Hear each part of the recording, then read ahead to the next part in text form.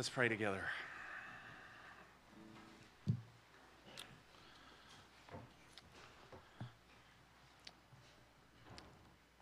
Father, we are so thankful that you have given to us the Lord Jesus. And we're thankful, Lord, that you have given us the church. Happy are the people whose God is the Lord. Lord, we thank you for making us those people. And Father, we thank you for giving us the scriptures, and we pray that you would use them this morning to make us people who believe, people who pray, people who remember. And we ask it in Christ's name. Amen. So parents, you can listen in, but the introduction this morning is really for the kids. And I'm wondering if the kids are familiar with Silly Songs with Larry. I love Silly Songs with Larry. I think one of my favorites is the song about the pirates who don't do anything. If your parents have not introduced you to the pirates who don't do anything, you need to correct that this afternoon. So you can go listen to that song. And I actually have a challenge for you. But you have to listen to the sermon in order to be able to do the challenge. So the chorus of the song says, "We are the pirates who don't do anything. We just stay home and lie around. And if you ask us to do anything, we'll just tell you, we don't do anything."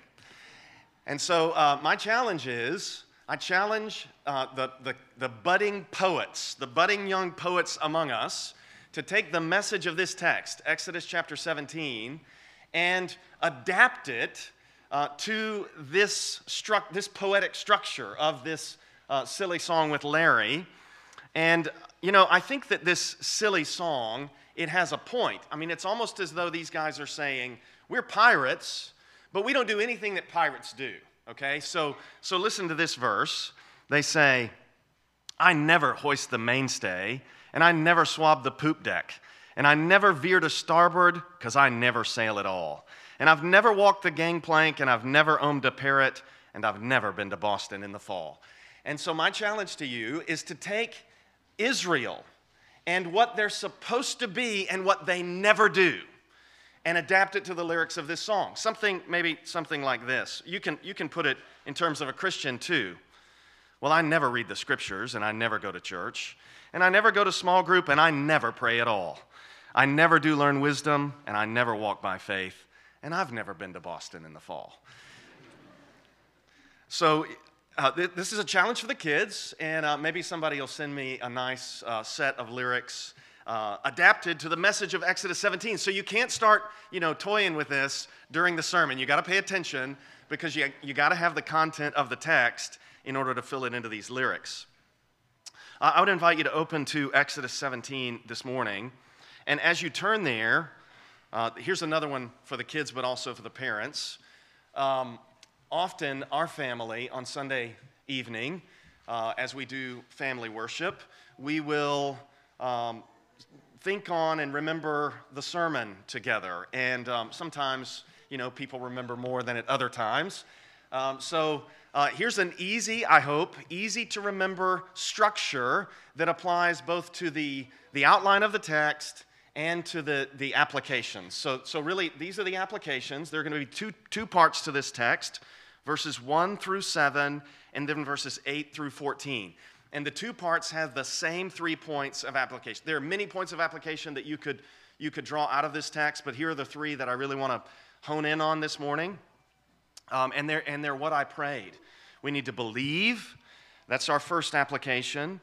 We need to pray, and we need to remember times 2. Okay, so if parents, if you lead your kids to discuss the sermon this evening, hopefully somebody will say believe, pray, remember times 2, and then maybe they can fill in some blanks on what we're talking about here.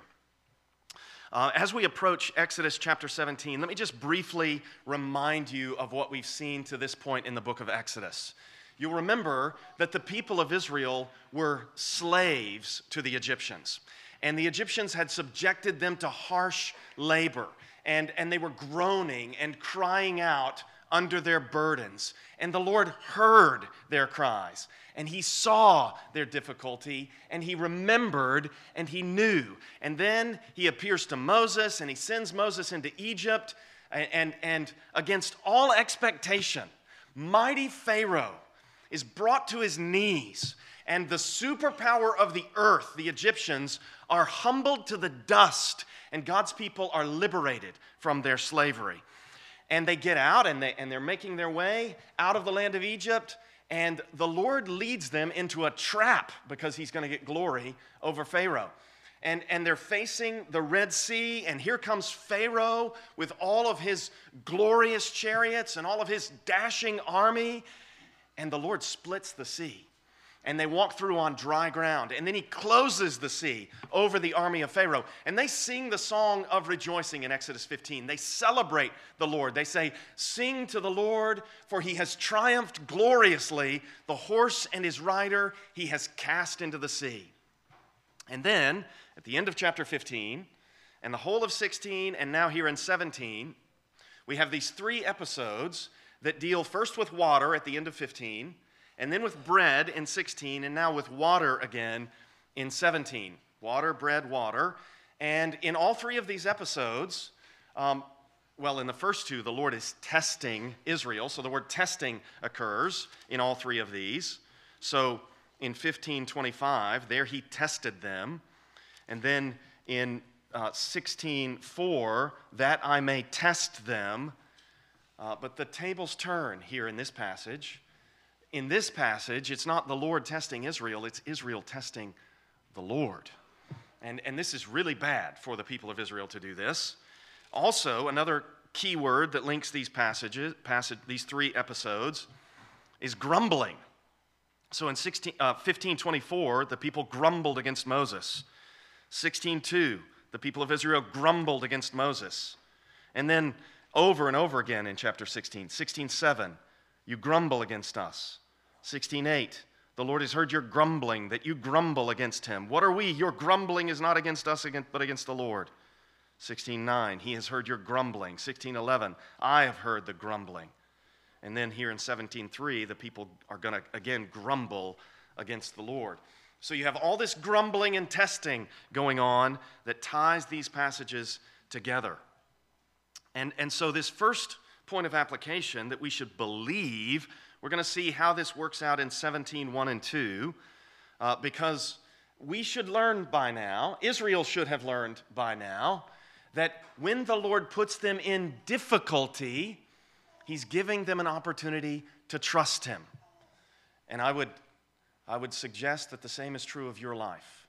When the Lord puts you in a place of difficulty, he's giving you an opportunity to trust him. And we want to respond by believing. So look at Exodus 17, verses 1 and 2. We read here, all the congregation of the people of Israel moved on from the wilderness of Sin by stages, according to the commandment of the Lord.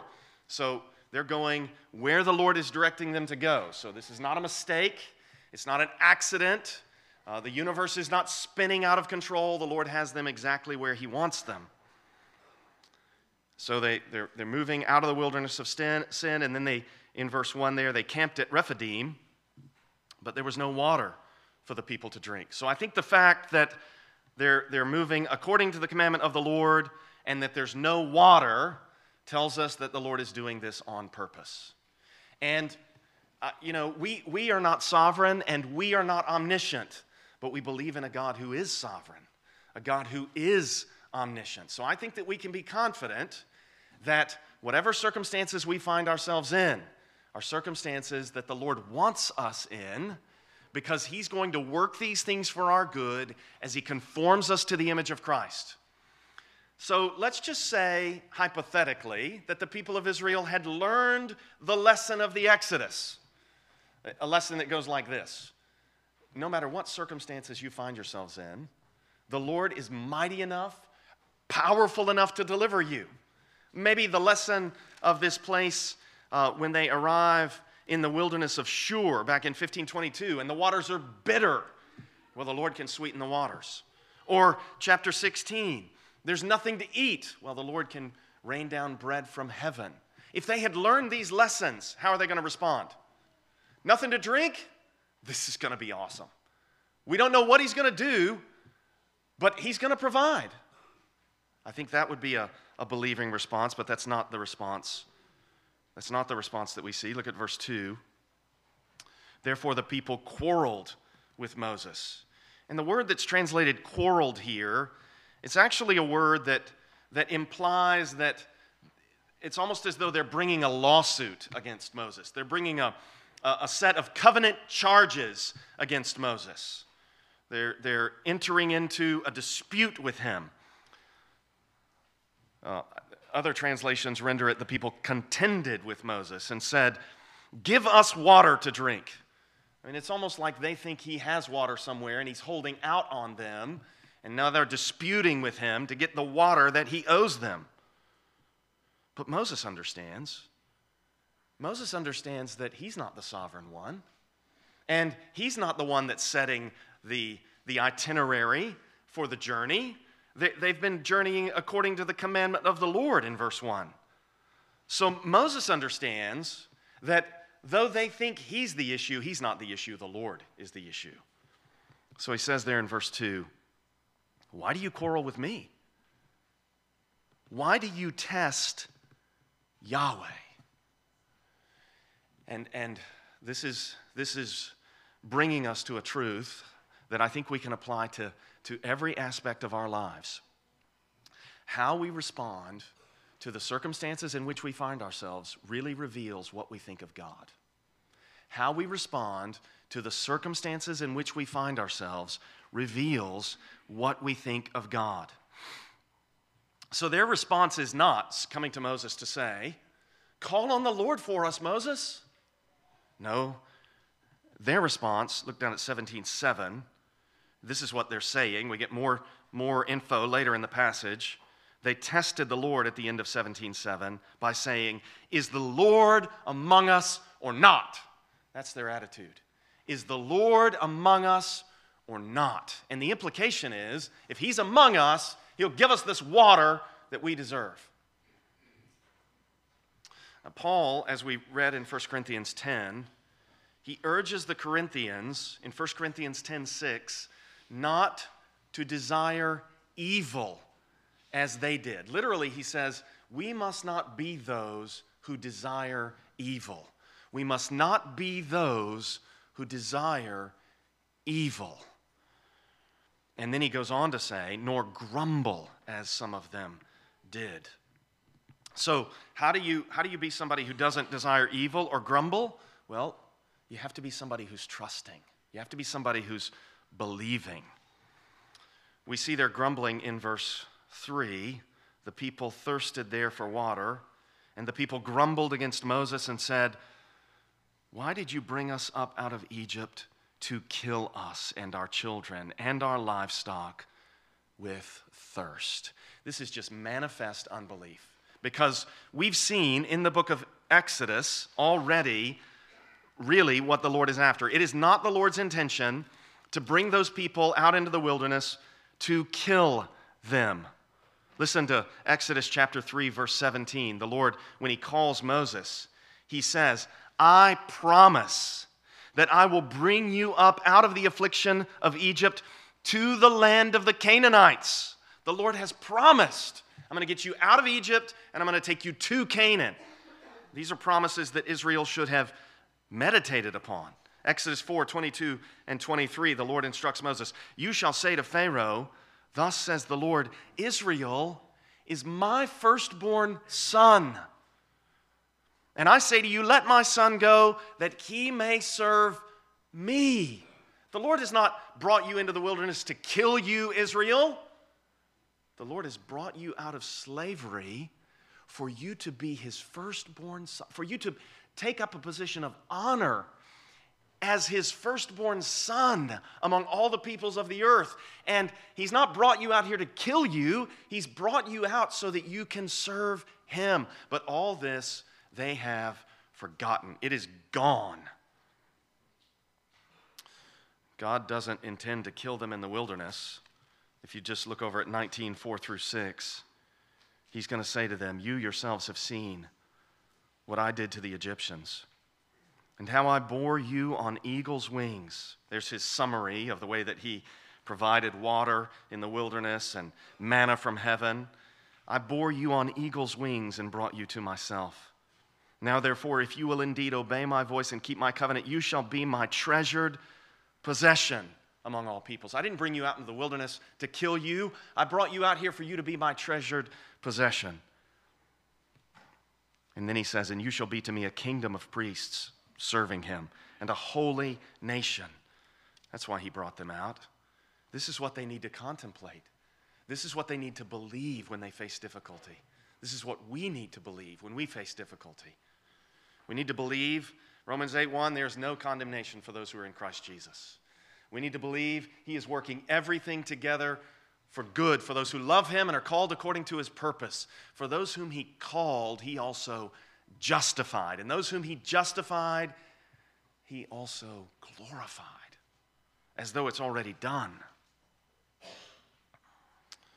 So, from Exodus 17, 1 through 3, I would urge you, when you encounter difficulty, believe, remember the promises that God has made. Now look at what Moses does in verse 4. So Moses cried to the Lord, "What shall I do with this people? They are almost ready to stone me."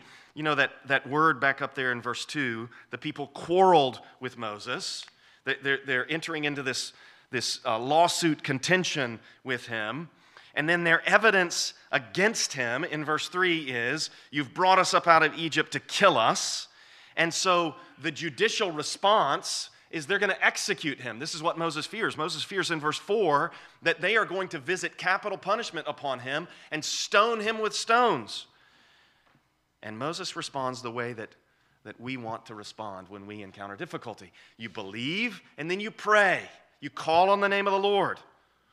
What shall I do with this people? They're almost ready to stone me.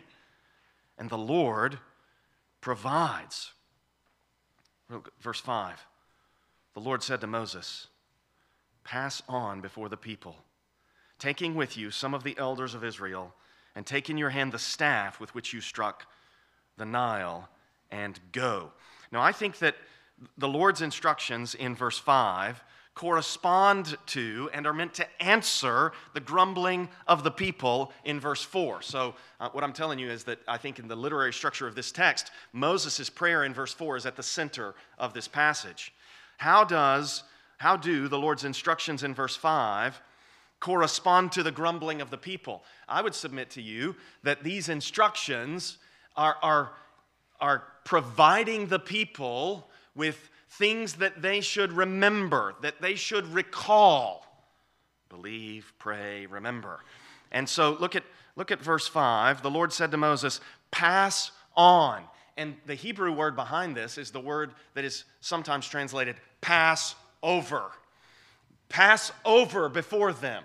And that language obviously makes us think of how the Lord passed over the houses of the Israelites on the night of the Passover, and then of how Israel passed over the Red Sea on dry ground. Well, why is that relevant? It's relevant for the same reason that the mention of the staff is relevant. Look at the verse goes on, "Pass on before the people, taking with you some of the elders of Israel, and take in your hand the staff with which you struck the Nile, and go." What is the Lord doing? He's saying, Moses, you move before them and you take the staff in your hand in a way that will remind them of the plagues on Egypt and of the salvation that I accomplished for you. It's like the Lord is saying, I'm not going to save you from Egypt and then bring you out here in the wilderness and kill you. No, in fact, the way that I saved you in Egypt is the way that I'm going to sustain you in the wilderness. I think that's why this Passover language is used here, and I think that's why Moses is instructed to take the staff with which he struck the Nile, because the way that God saved them from Egypt is the way that God is going to deliver them in the wilderness. That applies to us too, doesn't it?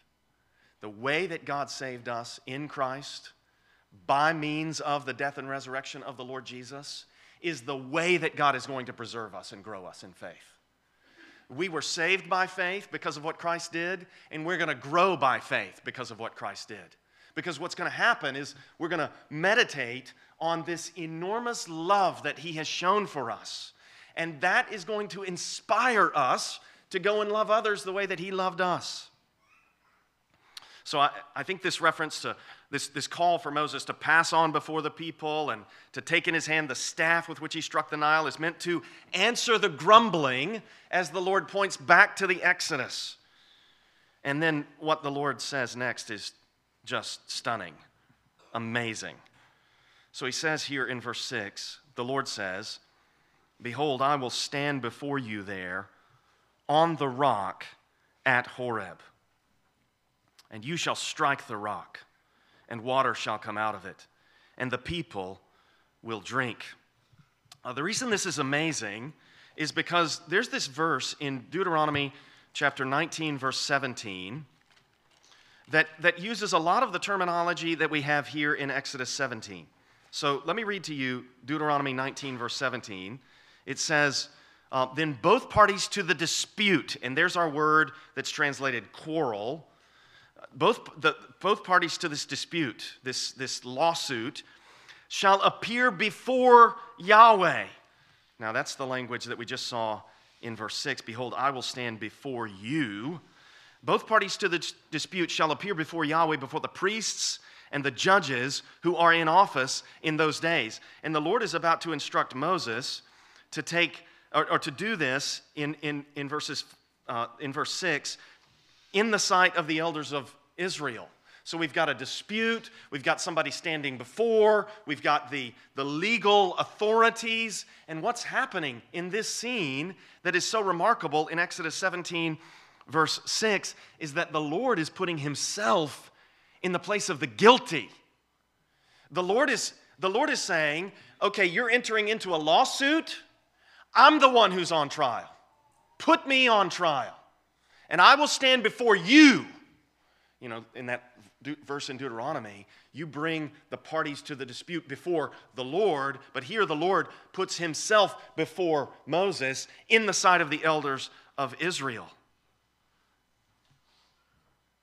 And then he instructs him there in verse 6, having said, "I will stand before you there on the rock at Horeb, and you shall strike the rock." There is no way for Moses, if the Lord is standing before him there on the rock, there is no way for Moses to strike the rock and not strike through the Lord. So it's as though the Lord is putting himself in the place of the guilty and being struck in this circumstance. "And water shall come out of it, and the people will drink." And it's this enacted kind of judgment scene whereby through the striking of the Lord, the needs of the people are met. It's really amazing. And the reason that we read Deuteronomy 32 earlier in the service, Tom and his wife had a little thing going on whether Psalm 95 would be the reading. That could have been the reading, but I wanted to read Deuteronomy 32 because of the way that there are all these references in that passage to the Lord being Israel's rock. Did you hear that? Over and over again in Deuteronomy 32, the Lord is identified with the rock whose work is perfect, and you know, all these statements. And then we read 1 Corinthians chapter 10, which speaks of how they drank from the rock that followed them, and the rock was Christ. Well, where does that come from? I think that it comes from the teaching of the Lord Jesus, who had said to the Samaritan woman on that occasion when he's entering into this dialogue with her, and he says to her, "If you had known the gift of God and who it is that speaks with you, you would have asked him, and he would have given you living water." And then a little bit later in John's gospel, in John 7, he says, "If anyone is thirsty, let him come to me and drink. And as the scripture says, out of his innermost being will flow rivers of living water." And then John explains that he's talking about the Holy Spirit. But I would suggest to you that Jesus is presenting himself as the fulfillment of episodes like this. And then in John's gospel, John 19, John has the account where they're intending to break the legs of the Lord Jesus. And they come to him to break his legs, but he's already dead.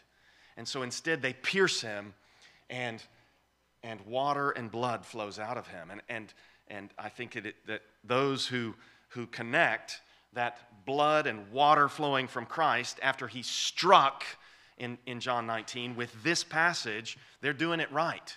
That is a correct, I think John means to evoke Christ as the fulfillment of the striking of the rock and the provision for the needs of the people.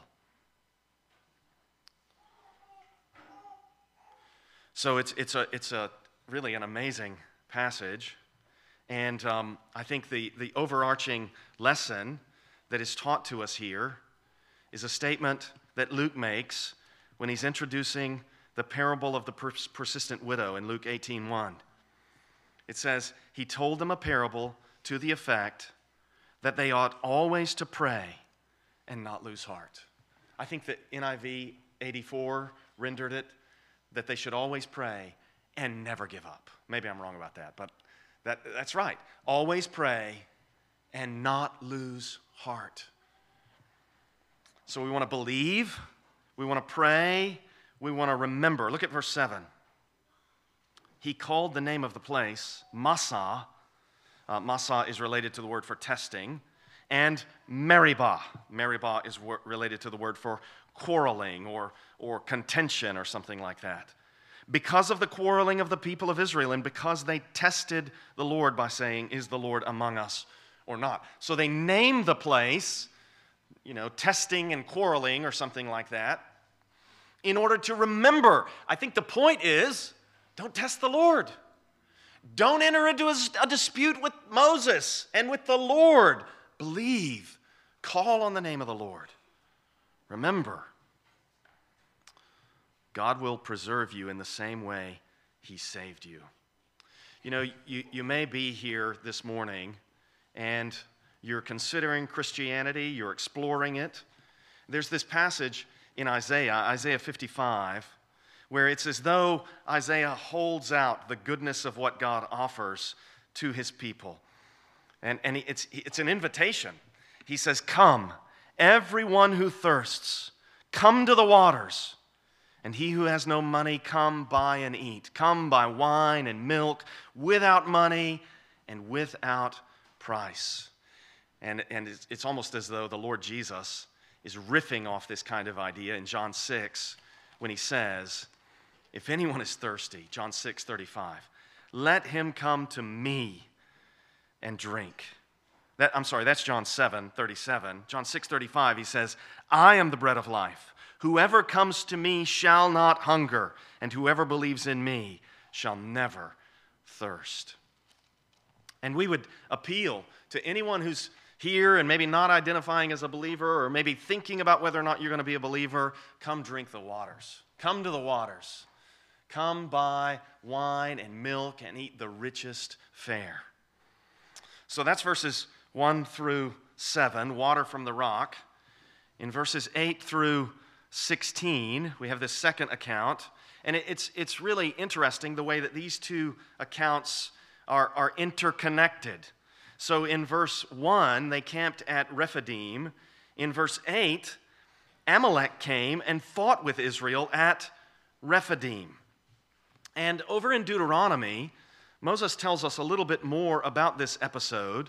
In Deuteronomy 25, he says this about Amalek in verses 17 through 19.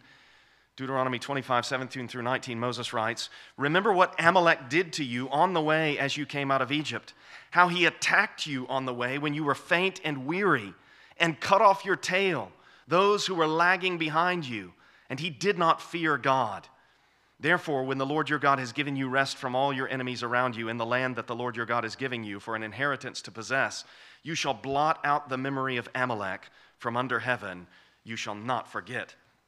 So what the Amalekites did on this occasion was particularly disdainful. It's as though Israel, they've got this huge convoy of people, and the stragglers, that's who Amalek is picking off. That's who they're attacking and plundering and marauding.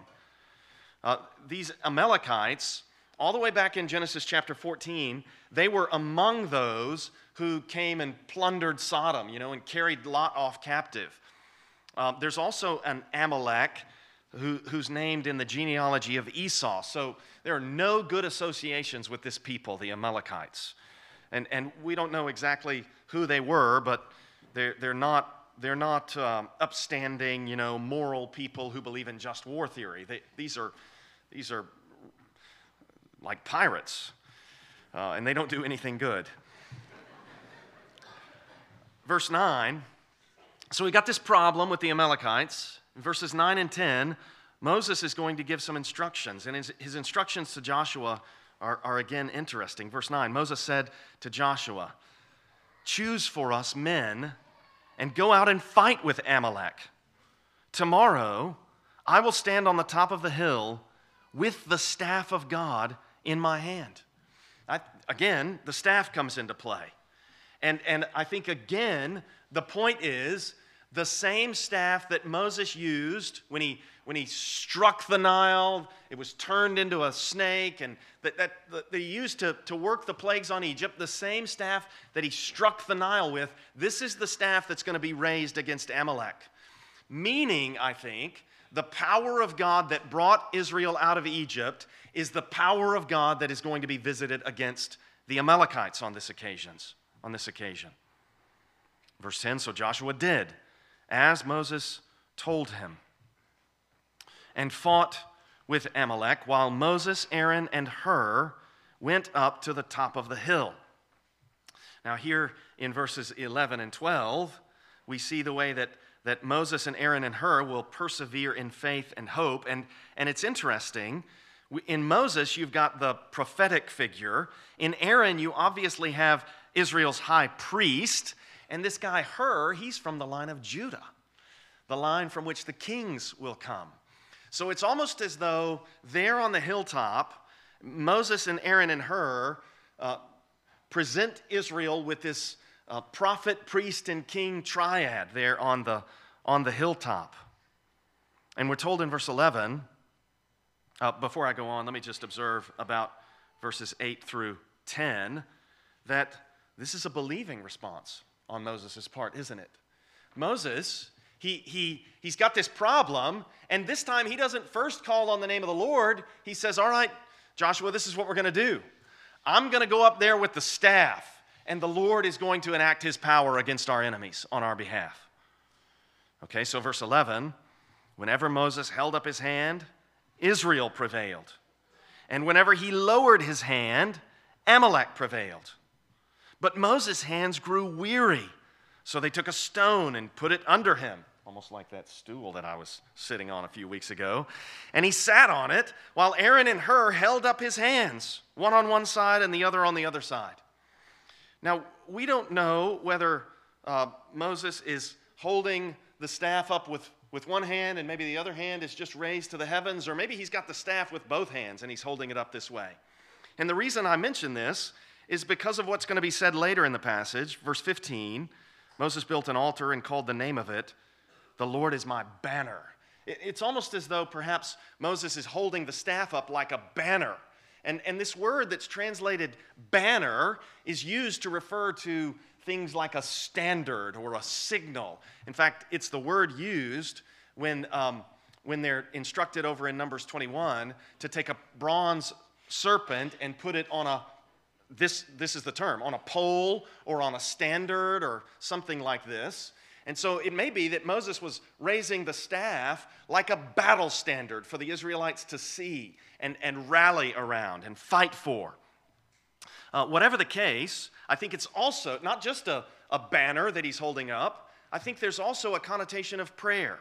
And this too comes from verse 16, where he says, "A hand upon the throne of the Lord." So I think that reference to the hand upon the throne of the Lord points to Moses' raised hands with this staff like a banner, with Moses, appealing to the Lord, putting his hands on the throne of the Lord, and then the Lord's power being visited on behalf of Israel. And this is why believe, verses 8 through 10, pray, verses 11 and 12. And then they get victory, verse 13. Let me read the rest of verse 12. Aaron and Hur held up his hands, one on one side and the other on the other side, so his hands were steady until the going down of the sun. And it's interesting that even Moses couldn't do this alone.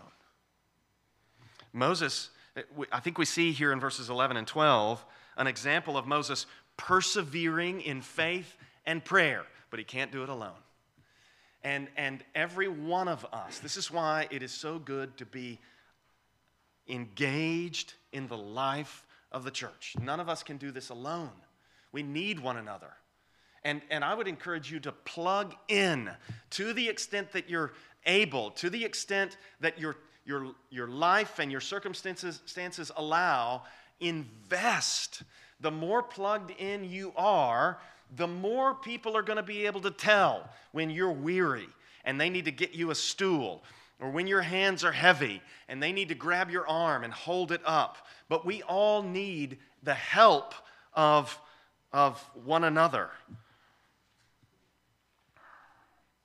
So we need to believe, we need to pray, and then Joshua overwhelmed Amalek and his people with the sword, verse 13. I think that statement in verse 13 corresponds to the instructions in verses 9 and 10. And then we see the remembrance in verses 14 through 16. Verse 14, then the Lord said to Moses, write this as a memorial in a book. That's the very first command to write in the whole of the Old Testament. So in a way, that command from the Lord is the impetus for the Pentateuch. You could almost say we have the Bible because the Lord put Israel into this circumstance where Amalek attacked the stragglers. Moses responds in faith and prayer, and then the Lord says, write it. Write this as a memorial in a book and recite it in the ears of Joshua. And before I read on, the big three applications are believe, pray, remember. But here's a kind of application of the application. I would encourage you to keep a record of what God does in your life. I would encourage you to get a journal or a document on your computer, however you want to do it. But write things down. Write down occasions when the Lord comes through for you. Circumstances in your life that you can document of how God met your needs. Write it down and remember it and learn from it. Don't be a believer whose faith doesn't do anything because you don't ever think about your past. If the Israelites had thought, well, there's no water here, but good grief, the Lord brought us through the Red Sea on dry ground. We're not going to die in the wilderness. That would have been the right way to think about the circumstance. Not, you brought us out here to kill us. And we need to remember not only the scriptures, we also should remember what the Lord has done for us. And then, I think what we read here in the rest of verse 14 is an outworking of Genesis 12:3. You remember what the Lord said to Abraham? He says to him, I will bless those who bless you, and him who dishonors you, I will curse. And Amalek has been dishonoring Abraham by attacking these stragglers of Israel.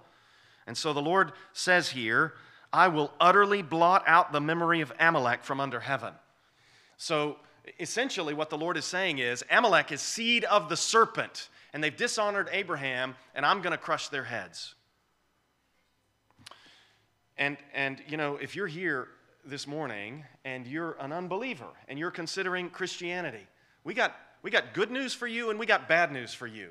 The good news is, if you will turn from your sin, the rock, Christ, has been struck. He was smitten, and he was bearing our sin when he was cursed on the tree in place of sinners. And so if you will turn from your sin and trust in Christ, you can be under God's mercy. You can be like an Israelite on the night of Passover in a house where there's lamb's blood on the lintel and the doorpost, and the destroyer will pass right over you and you will be saved. That's the good news. The bad news, if you continue in your rebellion, you're choosing to identify with the likes of Amalek, and God is going to crush you. God does not take kindly to those who refuse His generosity, His love, His kindness. If you continue to resist and you continue to oppose the Lord, you will not prevail. You will not prevail. Don't join with the Amalekites. Don't say to yourself, I will overcome the Almighty. You won't. Verse 15, more remembrance here. Moses built an altar and called the name of it, "The Lord is my banner," saying, I've talked about this a little bit, "a hand upon the throne of the Lord. The Lord will have war with Amalek from generation to generation." You know, it's fascinating the way that Moses has put the Bible together. I think that the first 5 books of the Bible, the Pentateuch, are one large chiastic structure that centers on Leviticus chapter 16, the Day of Atonement. And as you work out from Leviticus 16, there are these corresponding units, one of which we're looking at, because right here we've got water from the rock in Exodus 17, and then a reference to this banner, this word that can mean standard or pole. There are corresponding passages. Numbers chapter 20, Moses is going to be instructed to speak to the rock.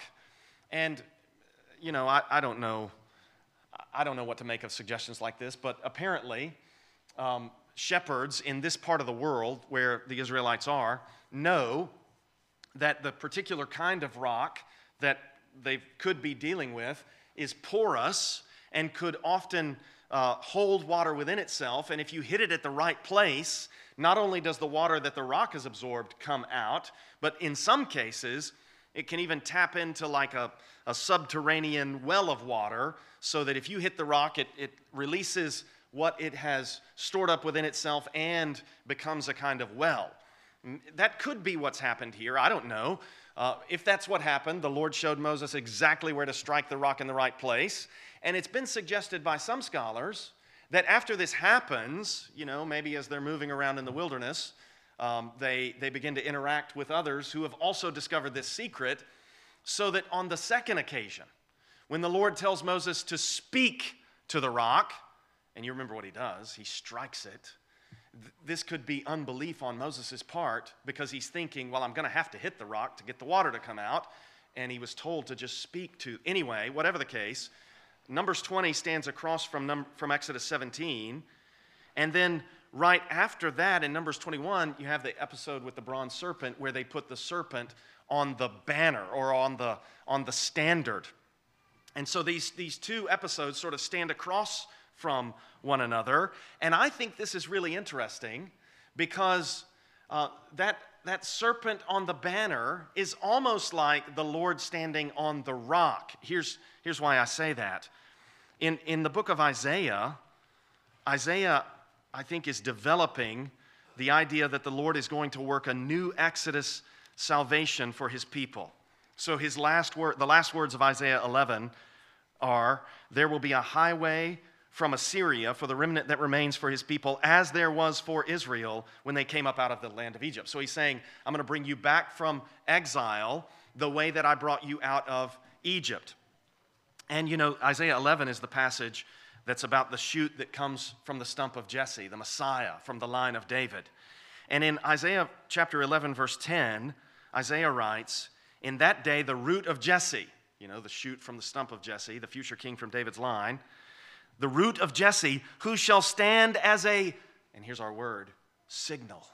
Same term rendered, "the Lord is my banner," in Exodus 17, verse 15. Same term used to describe the serpent on the pole in Numbers 21. "The root of Jesse shall stand as a nace," that's the Hebrew term, "a signal for the peoples." And then in verse 12, Isaiah 11, verse 12, "He will raise a nace, a signal for the people, for the nations, and will assemble the banished of Israel." And you know, the Lord Jesus says in John 3, "As the serpent was lifted up in the wilderness, so must the Son of Man be lifted up." And then he says in John 8, when I am lifted up from the earth, you will know that I am. And then he says in John 12, and this is right after, the Greeks have come to see Jesus. And it's like Jesus knows Isaiah 11 is about to be fulfilled. And he says in John 12:32, he says, and I, when I am lifted up from the earth, will draw all men to myself.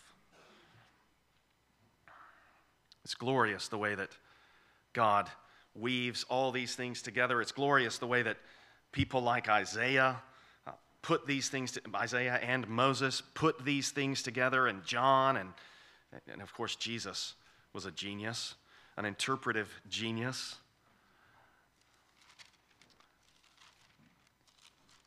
The last verse of Exodus 17, a hand upon the throne of the Lord. We want to be people of prayer. We want to be people of prayer because we're people who remember. We want to be people who remember because we're people who believe. This is who we want to be. This is how we want to live. We do not want to be like the Israelites, who never seem to have learned the lesson. Don't be believers whose faith doesn't do anything. We want to be people who believe that Christ is going to make disciples of all nations through our efforts. We want to be people who believe that the Lord Jesus is building his church and the gates of hell are not going to stand against it. We want to be people who believe, whatever circumstances we find ourselves in, God is going to work this for my good. There is no condemnation for me because I'm in Christ. And therefore, the Spirit can bear his fruits in my life, and I can walk in faith and hope and love. And I can live not trying to perform in order to earn a standing before God or before other people. No, I'm free to do what God has called me to do in joy, with gratitude. Let's pray together.